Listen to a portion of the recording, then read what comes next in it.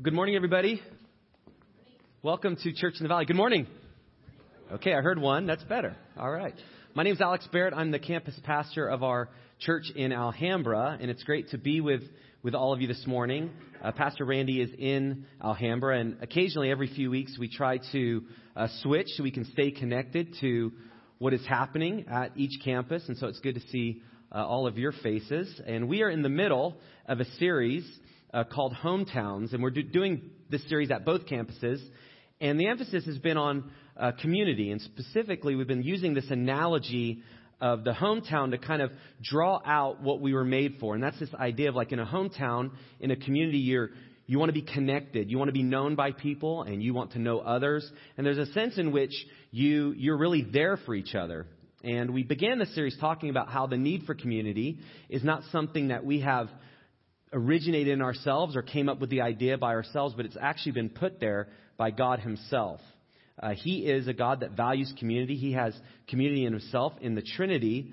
And over the last few weeks, we've been talking about the importance of living life in a way that goes with the flow of how we were made. And that's what you find in Christianity. We're made by God, and therefore we actually have an opportunity to choose the things that he's made us to live for. And when we live for those things, life actually goes well. We experience blessing and goodwill. And there's a sense in which kind of life begins to actually really unlock for us, and we can see the hand of God in what we do. And so this idea of community is central to life. It's something that I'm sure you've experienced and at times longed for, and at times when you've not had, it's been something that you've really wanted. And so today we're talking about the idea of how do the leaders and the followers of a community actually make it what it needs to be. I don't know about you, but when I was younger, the idea of community was very simple. And I thought, a community is just anytime there's a group of people, there's a community. And it didn't necessarily matter what you did. As long as there was more than like 3 people and it was a group, there's a community happening. And there's a sense in which when anyone gathers together, there is a sense of community that can exist. But what you find in church life is that it's much more than a group of people just existing in the same place. It's much more than being in the same room. It's much more than being in the same house or the same neighborhood. It's actually being on mission together to accomplish what God wants us to do. That's really the biblical sense of community. Gathering together to do and to be on mission to do what God wants us to do as a community. And so that's kind of the basis for community. And because of that, you actually need leaders to lead in a certain way, and you need followers to follow in a certain way, because if you're on mission, it means that you're going in a certain direction. And to go in the right direction needs leadership, and it also needs people that follow well. And so that's kind of the basis of what I'm going to talk about this morning. And you may have noticed that the title of today's message is called Heroes. And what you find in life is that heroes and leaders in any community, they set kind of certain expectations. They set kind of a parameter for this is how life is going to be. And actually that's real. We experience that. Our heroes and leaders, they set priorities and they reveal possibilities. We live in Southern California, and there's not a whole lot of communities that we like drive by or in that have water towers. But if you've driven through the U.S. or you've been through the Midwest, you may have seen water towers. Does everyone know what a water tower is? Okay.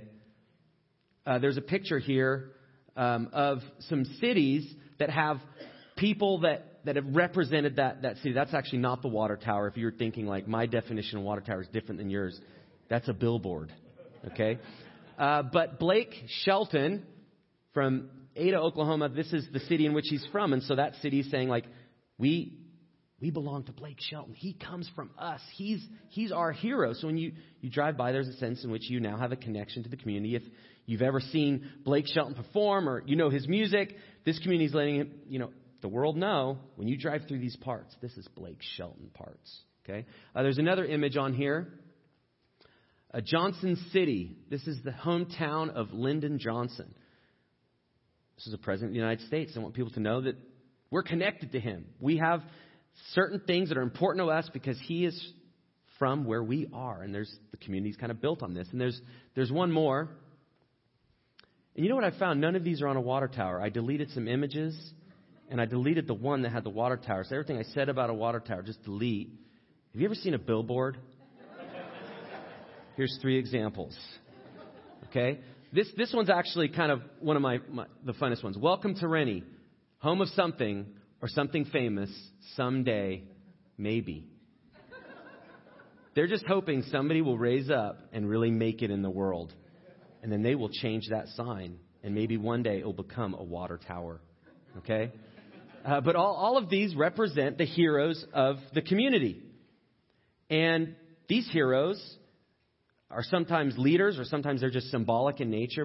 Again, this is what's important. They've shown us how far you can make it in the world because they succeeded. They did things. They made something of themselves. And in all of our life, we have heroes that we've looked up to in our community, in our family, in our schooling, in our neighborhoods. And these people and leaders that we're under actually do shape a lot of how life. So where we come from really has a lot to do with what we think life can be about. And that's shaped most often by the leaders that we've encountered in our life. But what you find in leadership, according to the scriptures and in the church, it's much more than just getting your name on a billboard. It's much more than just making it and being successful. Leadership in the scripture actually has some specific descriptions, parameters, character that you're supposed to choose. And as you dig into the Bible, oftentimes as you come up with a topic like leadership, you can read the scriptures, and all of a sudden as you kind of study it and you get to know it and you spend time in God's Word, your definition of leadership can expand just like lots of definitions of other topics. And that's what the Scripture does. It speaks specifically to many things in life, and leadership is one of them. And so I want to kind of spend the first half of the message defining and talking about the importance of godly leaders so that they can actually allow the community to exist and to move forward with what it needs to do. Anytime you talk about leaders and anytime you talk about followers, there's a sense in which the disclaimer is needed that nobody is perfect. And as you can imagine, there's been leaders in your life that maybe have been hard for you to follow. There's been times in your life as a follower that it's been hard for you to actually be under a leader. And so knowing that, we're not perfect. But the Scriptures nonetheless give us the sense of this is the direction and these are the parameters that the church must hold on to ensure that we are on mission for God. And so I want to kind of spend some time talking about that. In church life, our leaders shape the values of the church community. Whoever gets the status in any group, whoever's the leader, they actually are the people that set the values. So anytime you drive through a community, you see the name up on the billboard, they're saying that person represents things that are important to us. In church life, it's the same case. Whoever are leaders, these are the people that they hold the values. This is what's important to us. So it's crucial in the church community to have leaders that actually represent the values that match God's Word and His view of this is what a leader should be. So leaders, they carry the culture. They carry the values for good and for bad. And so I want to spend some time talking about some scriptures that kind of open up what those values should be. As you read the New Testament, many churches were being started. And as you can imagine, with a new church, there's so many things that need to be put in order. There's so many things that can be chaotic. You've got relationships, you've got people, you've got the organization. And in the early church, just like the church today, they needed leaders to kind of order and organize so that the church could move forward. And there's a lot of writings in the Scriptures from the Apostle Paul who started many churches. And he always was intent on setting up leaders to the many different churches because he knew that leadership was crucial for the reality of community to be able to exist.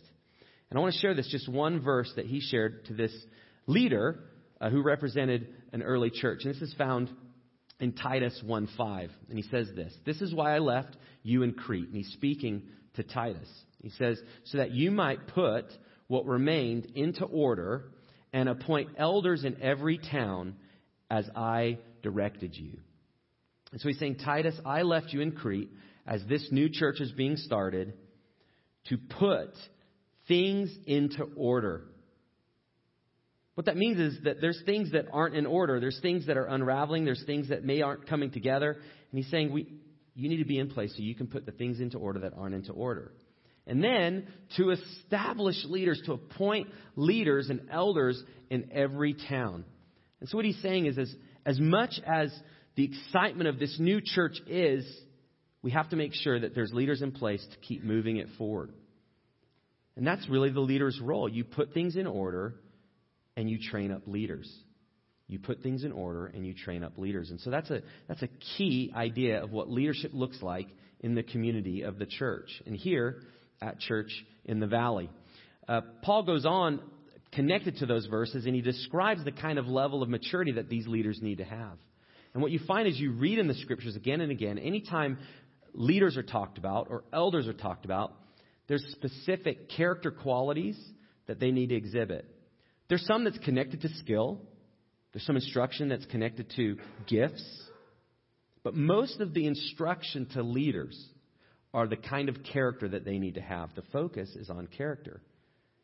So as Paul's writing this to put things in order and to establish leaders, he then goes to describe the type of characteristics that leaders need to have. So you put things in order, you establish leaders, but ultimately you live in line with the character that represents Jesus Christ. And so that idea of character is actually the most important thing to follow. We don't just want to follow personalities, and we don't just want to follow people that are talented. In the church, you want to actually follow people that have high character. This is why it says in Hebrews 13:7 to imitate the leaders over you. It says, remember your leaders, those who spoke to you the word of God.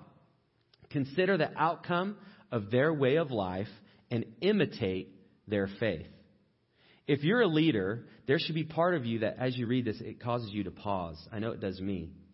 Because just like if you're a parent to kids and kids watch what you do, they begin to imitate that. If you've ever kind of yelled across the room or the house to your kid, like, you need to go pick up your shirt.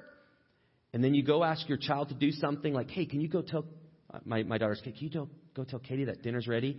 You know what one of my sons will do? Katie, dinner's ready. Well, I could have done that. I always think that, I could have done that. And then I like, where did they learn that? They learned it from me. So the same is true in leading in church. People watch the leaders. And what happens over time is that they begin to imitate the leaders over them. And so imitate their faith and look at the outcome of their life. And you imitate their faith, again, based on character.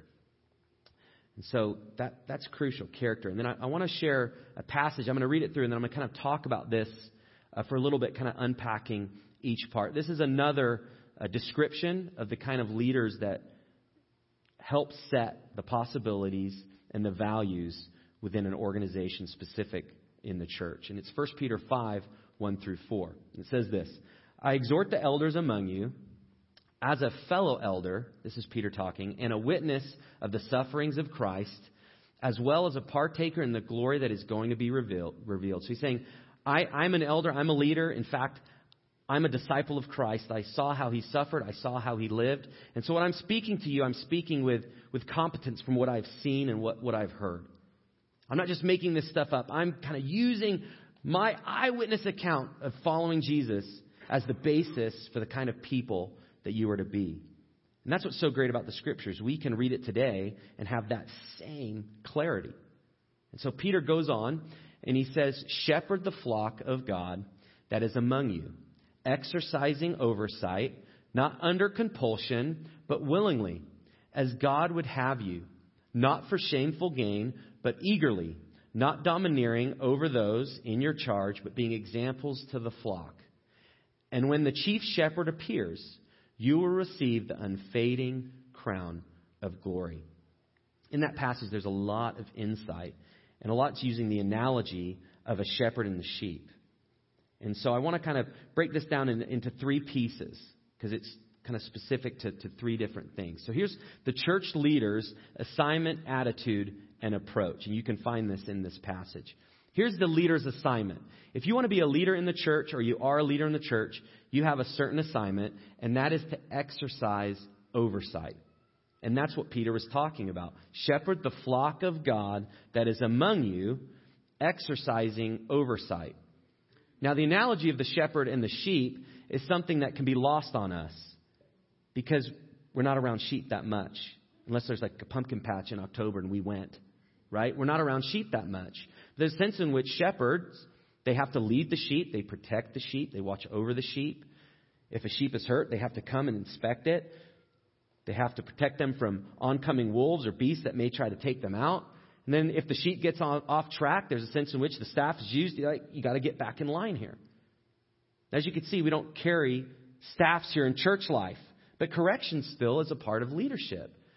There's a sense in which we're all sheep that can get off track. We're all sheep that can be hurt and need help. We're all sheep that can get lost and we need direction. And that comes through shepherds. And that comes in the church through the leaders and elders that are put in place. And so Peter, he's saying, exercise this oversight. You take responsibility for the leading that you have, for all the many things that are over you. Take responsibility. Oftentimes, as you lead, things unravel. And I was thinking about this idea of things unraveling.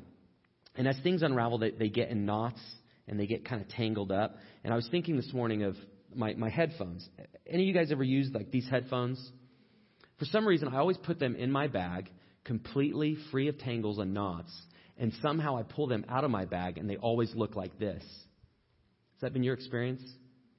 Now, some of you are the people that kept the original packaging and you wrap it around that plastic thing. You're like, Alex, I actually don't have that problem. I am not you, and I wish I was when I pull it out. But mine always looks like this. And so I spend all this time thinking through, okay, I got to get this straight because I can't put it on my ears. And that part always does that. It always does that. And I just think, I'll pull harder. And then that worked. Usually it doesn't. But then you get to the point where you're like, okay, I got it. And you know what? I'm going to wind them back up and I'm putting my backpack. And when I get home, you know what it's going to be? It's going to be like this again. And that's what Peter is saying. There's a sense in which things can always be unraveling as you lead people, specifically in the church. You're leading volunteers. You're leading with complex situations in many different facets, with multiple years and generations, with different objectives, all under the mission of God. And things get unraveled. There's a sense that if you're a leader, it's easy to be frustrated and pull things out and think it's tangled again. It's a mess again. I just want it to be settled.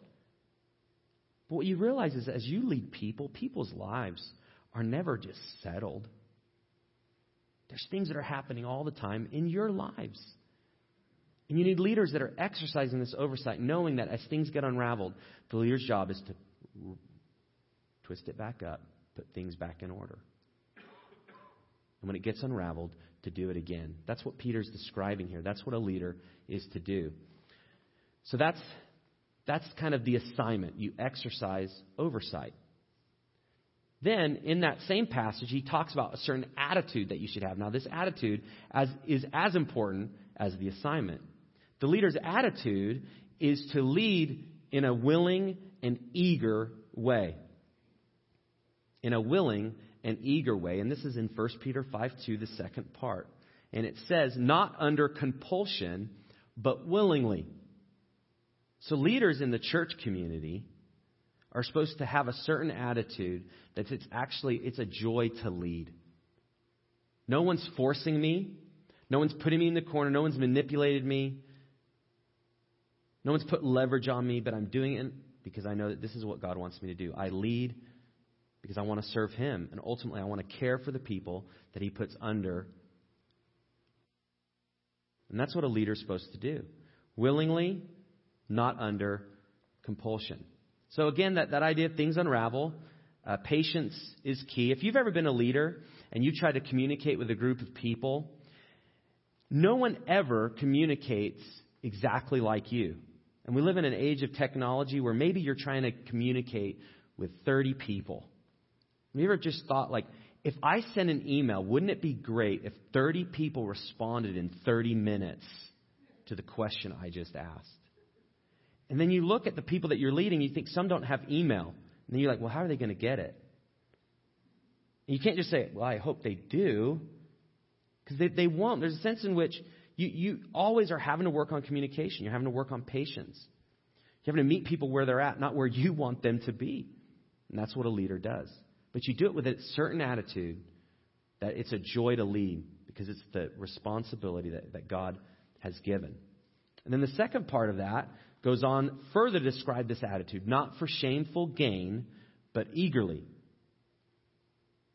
And these two go together, not under compulsion, but willingly. But also, you're not doing it to put yourself ahead of others. To lead and be a successful leader ultimately means that you're going to put others in front of you. And in church life, you do that on the basis that that's the kind of love and leadership that Jesus has told us to do. That's why we put the goals and interests of others above our own. But as a leader, you're actually supposed to set the example in that. And there's a certain order of things that should always happen as you lead. And it should always be the mission first, making sure that we're doing and going in the direction that we're supposed to as a church. And then you're supposed to put the welfare of followers next, making sure that the people I lead are doing well. They know what they're supposed to be doing. I know where they're at in their life, and I'm connected to them. And then the third is me. And it always has to be in that order to be a successful leader. It's always the mission. It's always others. And then it's me. But no matter who we are, no matter how long we've been a leader, there's always going to be that pull to put ourselves either above the mission or above others. So what Peter's describing is you, in the freedom that you have been given to lead, you have to do so in a way that you actually sacrifice for others. And that's why the compulsion and not having that is so important. Because we're not going to sacrifice for anyone if we're forced to. That's why freedom in church life is crucial. Because as we're free to do things, and we're free to lead, and as we're free to follow, we'll actually do the things that God wants us to do because it's right, not because we're forced. Anytime we're forced, it does not last. And that's what Peter's describing. Recently, this was last year, in Alhambra, we have groups just like you guys have in Diamond Bar, and I was a community group leader. And each year, you choose which night you want your group to be on. And usually we target like a Tuesday, a Wednesday, or a Thursday. Last year, I was overseeing all the leaders, and I was leading a group. And so I'm kind of exercising oversight over the whole groups, but at the same time leading a group. And I came to this test that God gave me. And I decided, as I was organizing the groups, that I really didn't want to do group on Thursday night. I just really didn't want to do it. And so I asked the question of which night would you guys like group on? And inside I was like, just please somebody say Thursday. Please somebody say Thursday. Because if you do Thursday, then I don't have to do Thursday. And that's what was going on in my head. And everyone's like, well, I think Tuesday would work well. And okay. I think Wednesday would work well. And right at that moment, I sensed just God saying, you are going to be leading a group on Thursday. And then, but I can be stubborn. So, anyone else have any other days of the week? Does that work? And it just became apparent that it was not going to work for anyone else to lead on a Thursday. And in that moment, I realized that struggle because I wanted my own way. And it was a test from God. Would I put my own agenda and my priorities above the people that I'm supposed to be leading? So it's connected. I have to set the example. If I forced my way and I got what I wanted, I'm basically saying this is how you lead. You push. And you manipulate. And you get what you want. But instead, I had to choose to have the group on Thursday. And there were many weeks. I'd love to say and you know what? It was the best night of the week. I did not like it to this day. I did not like it. But that's what a leader does. You serve and sacrifice those in which you lead. And so there's some assignment. You have a little bit of the attitude. And then there's a certain approach that we're supposed to take as well. And I've mentioned it a little bit, but it's found in the last part of verse 2 that I've been covering. And Peter goes on, he says, not domineering over those in your charge, but being examples to the flock. As a leader, what you do is always so much louder than what you say. And we know that. If you're a parent, you know that. But aren't there times when it's just like, do what I say, not what I do? Because doing and being an example is actually difficult. That's what's hard. That's where it gets real. Because the moment you put something into action, it's actually true about you. If you just talk about it, it's not true yet. It's just an idea.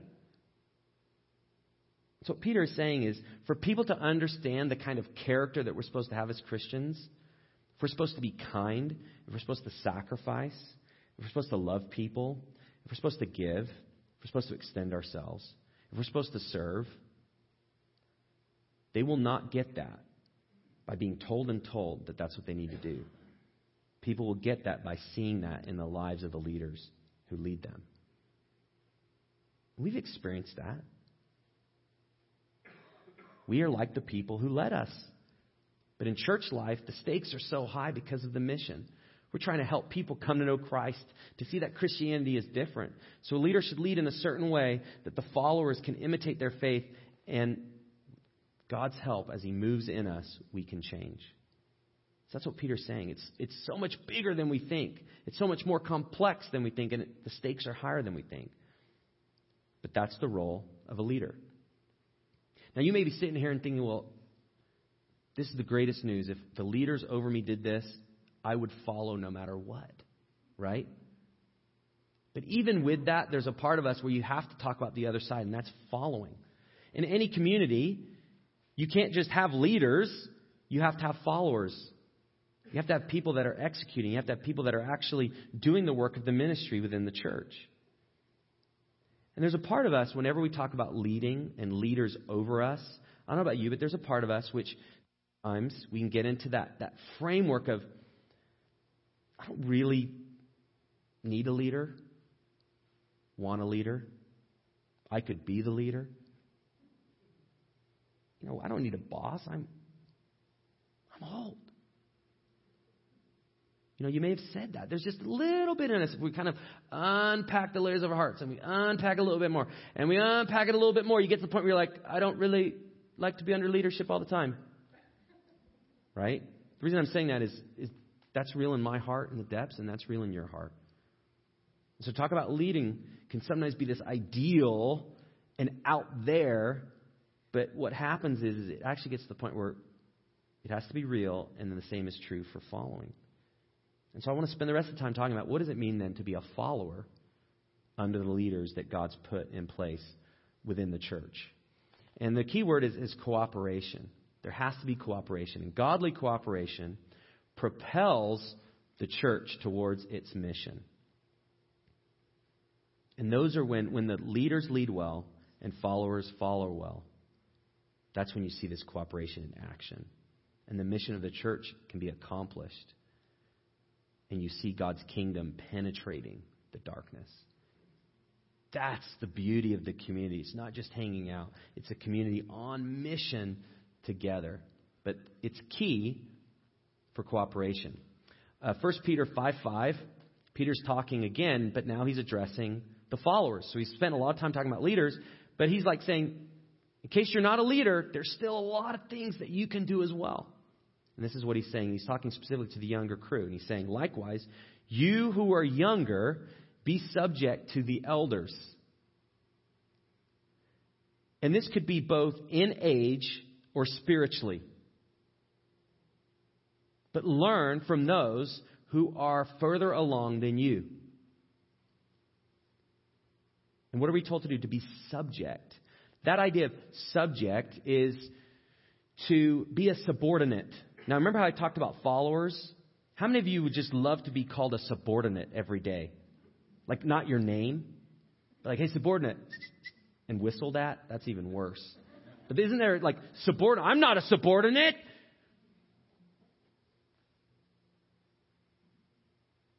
Right? Well, actually, anytime you follow under a leader, you are subordinate. And it has a negative connotation in our culture, but it's actually meaning that you are in the right place. You're fitting into the role that you're supposed to be. You're where you're supposed to be. This past May, we were in England as a family. If you've ever traveled in Europe, they have actually like public transportation. We think we know what public transportation is, and then you go to Europe and you're like, whoa, it's very complex. And as a family, we were taking the tube to London, and we were going all around London, and there is like just remember how I did my headphones? Well, the tube in London is just like this.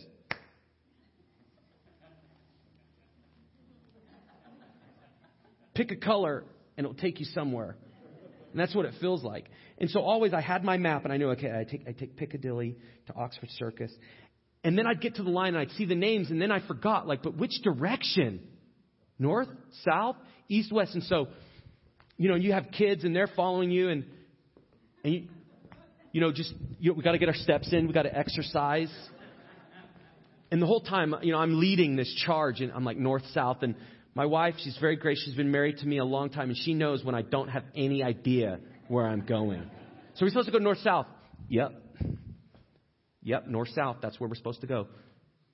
And then I'm realizing that they go in different directions.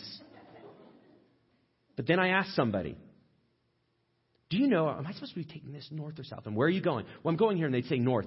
And then you'd get onto the line and you knew where you're going. The doors would open. You'd get in and there was this, we are where we were supposed to be. That's what Peter's saying. That sense of relief where you're not lost and you know exactly where you're supposed to be. That is a follower who's following well. You're in the right spot.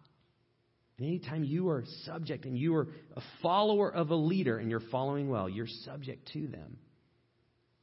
And take all the negative connotation and throw it out. And what it means is you are doing what God wants you to do. You're in the right place. And that's what a follower is supposed to do. Hebrews 13:17, in the New Testament, it goes a little bit further. And it says, obey your leaders and submit to them, for they are keeping watch over your souls as those who must give an account. Let them do this with joy and not with groaning, for that would be of no advantage to you. The word submit here is actually the same word as subject. And it's this idea of you put yourself under. And in this, you see the opposite side of the leader. You put yourself under as a follower because the leader is over. And what is the leader doing? They are watching over you. There's protection. When you're under your leader and the leader's over you, they are watching over you. Why are they watching over you? Because that's the role that God's given them, and they're going to have to give an account to them for every person. You have to give an account to God for every person that they have ever led. But as a follower, we're going to have to give an account too. Were we under the leaders that were over us? And here's the thing. If you're not under the leader, they can't watch over you. And so you actually, if you aren't following leadership, you're actually not protected. And that's a place that you don't want to be. And so Peter, as all he said about leading, he says there's just a sense in which as a follower you have to voluntarily, without force or submission, subject yourselves to the leaders over you. And you're in the right place. So I was thinking just anytime you talk about following, you always kind of go to the leader that you're supposed to follow, right? That's usually the emphasis. And I was just thinking, what are common frustrations? And these are things that I've experienced in my own life, and you may have your own. But here's some of the things. And I want to give these because sometimes we talk about following, and what follows that is, you ever done that? You need to follow. Yeah, but my boss, situation, circumstance, problem. But it's actually not conditional. Very small percentage, if the leader is in rebellion and causing you and leading you to do something that doesn't please God, that's the only really time which you can actually not be subject to them. But I don't know about you, but I've actually never experienced that. So these commandments, really the norm is be subject. Follow well. So here's some of the things I thought. Leader doesn't seem to understand or care about me. That describes like a lot of teachers I had in junior high. They just don't understand my situation. Like junior high is rough. I might have sounded just like that too. That's how sad it was. When that wave of frustration comes, and it will, if you have that wave of frustration, use that to take that to God. Take that frustration to God Say, God, you've actually told me to follow. And I just feel like I'm not loved and cared for. So help me to follow well despite the frustration. Could be you're unclear of what your role is and what you're supposed to be doing. So there's just frustration. It's ambiguous. Ambiguous. That's how you say it. Ambiguous. It's unclear. So I can't really follow because I don't know what I'm supposed to do.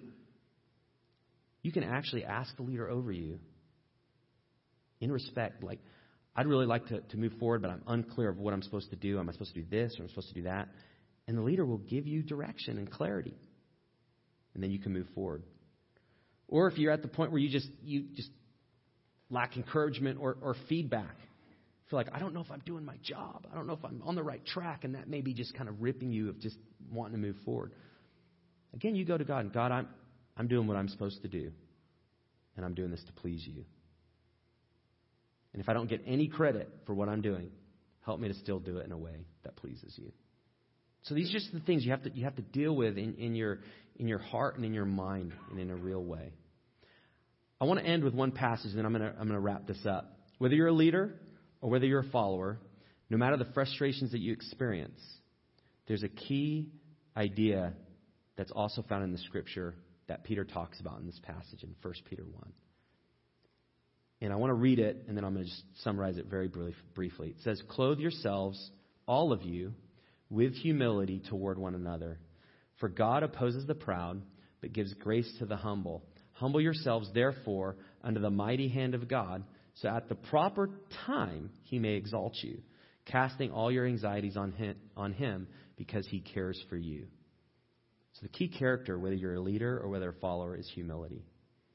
And the reason you can choose humility is ultimately, remember I talked about the over-under? Ultimately, if you're leading, you're under the mighty hand of God. And if you're following, you're under the leader who's under the mighty hand of God. And if you're walking with God, you're under the mighty hand of God. The reason that you can choose humility and put others in front of you is not the strength of the community or the strength of the people you're around. It's the strength of God's mighty hand. He is the reason you can lead. He is the reason you can follow. And when we're anxious and overwhelmed by the responsibility of what we're to do, it's His mighty hand that will lead us and protect us. So I want to wrap up. I'm going to invite the band up, and I'm going to just go through some next steps. And each week we talk about these, and I know it's that part in the service where you're like, okay, we're doing the next steps. We're going to be singing soon. The offering's going to be coming by. But I encourage you to really think, like, what does this mean for you today? If you're a leader, if you're a follower, if you're both, I'd just like you to think through some next steps. You can see it on the back of the connection card. If you finish filling that out, when the offering comes by, you can drop it in there. But just deal with what's maybe some of the frustration that you face as a leader or as a follower, and just decide, where is that the most pressure for you right now? And the last thing is, based on that frustration, what's one thing that you can do? If you're a leader, is it that you really need to set the example? You need to sacrifice first. If you're a follower, is it you really need to deal with your frustration in a way that goes to God and not just kind of complain and build within you? So kind of think through that. Think through any of the next steps that you can take, and you can just write it in that blank space there on your connection card. Let me pray, and then we're going to sing and receive our offering. Let's pray together. Father, thank you for the fact that ultimately you lead us, and your mighty hand protects us and provides everything that we need. And thank you, God, for the community that you put together here at Church in the Valley, and for followers who follow well and leaders who lead well. God, help us to look to you for our strength and for our motivation, and really rely on you moment by moment in the midst of frustration. So we ask for your help in this in the name of Jesus Christ. Amen.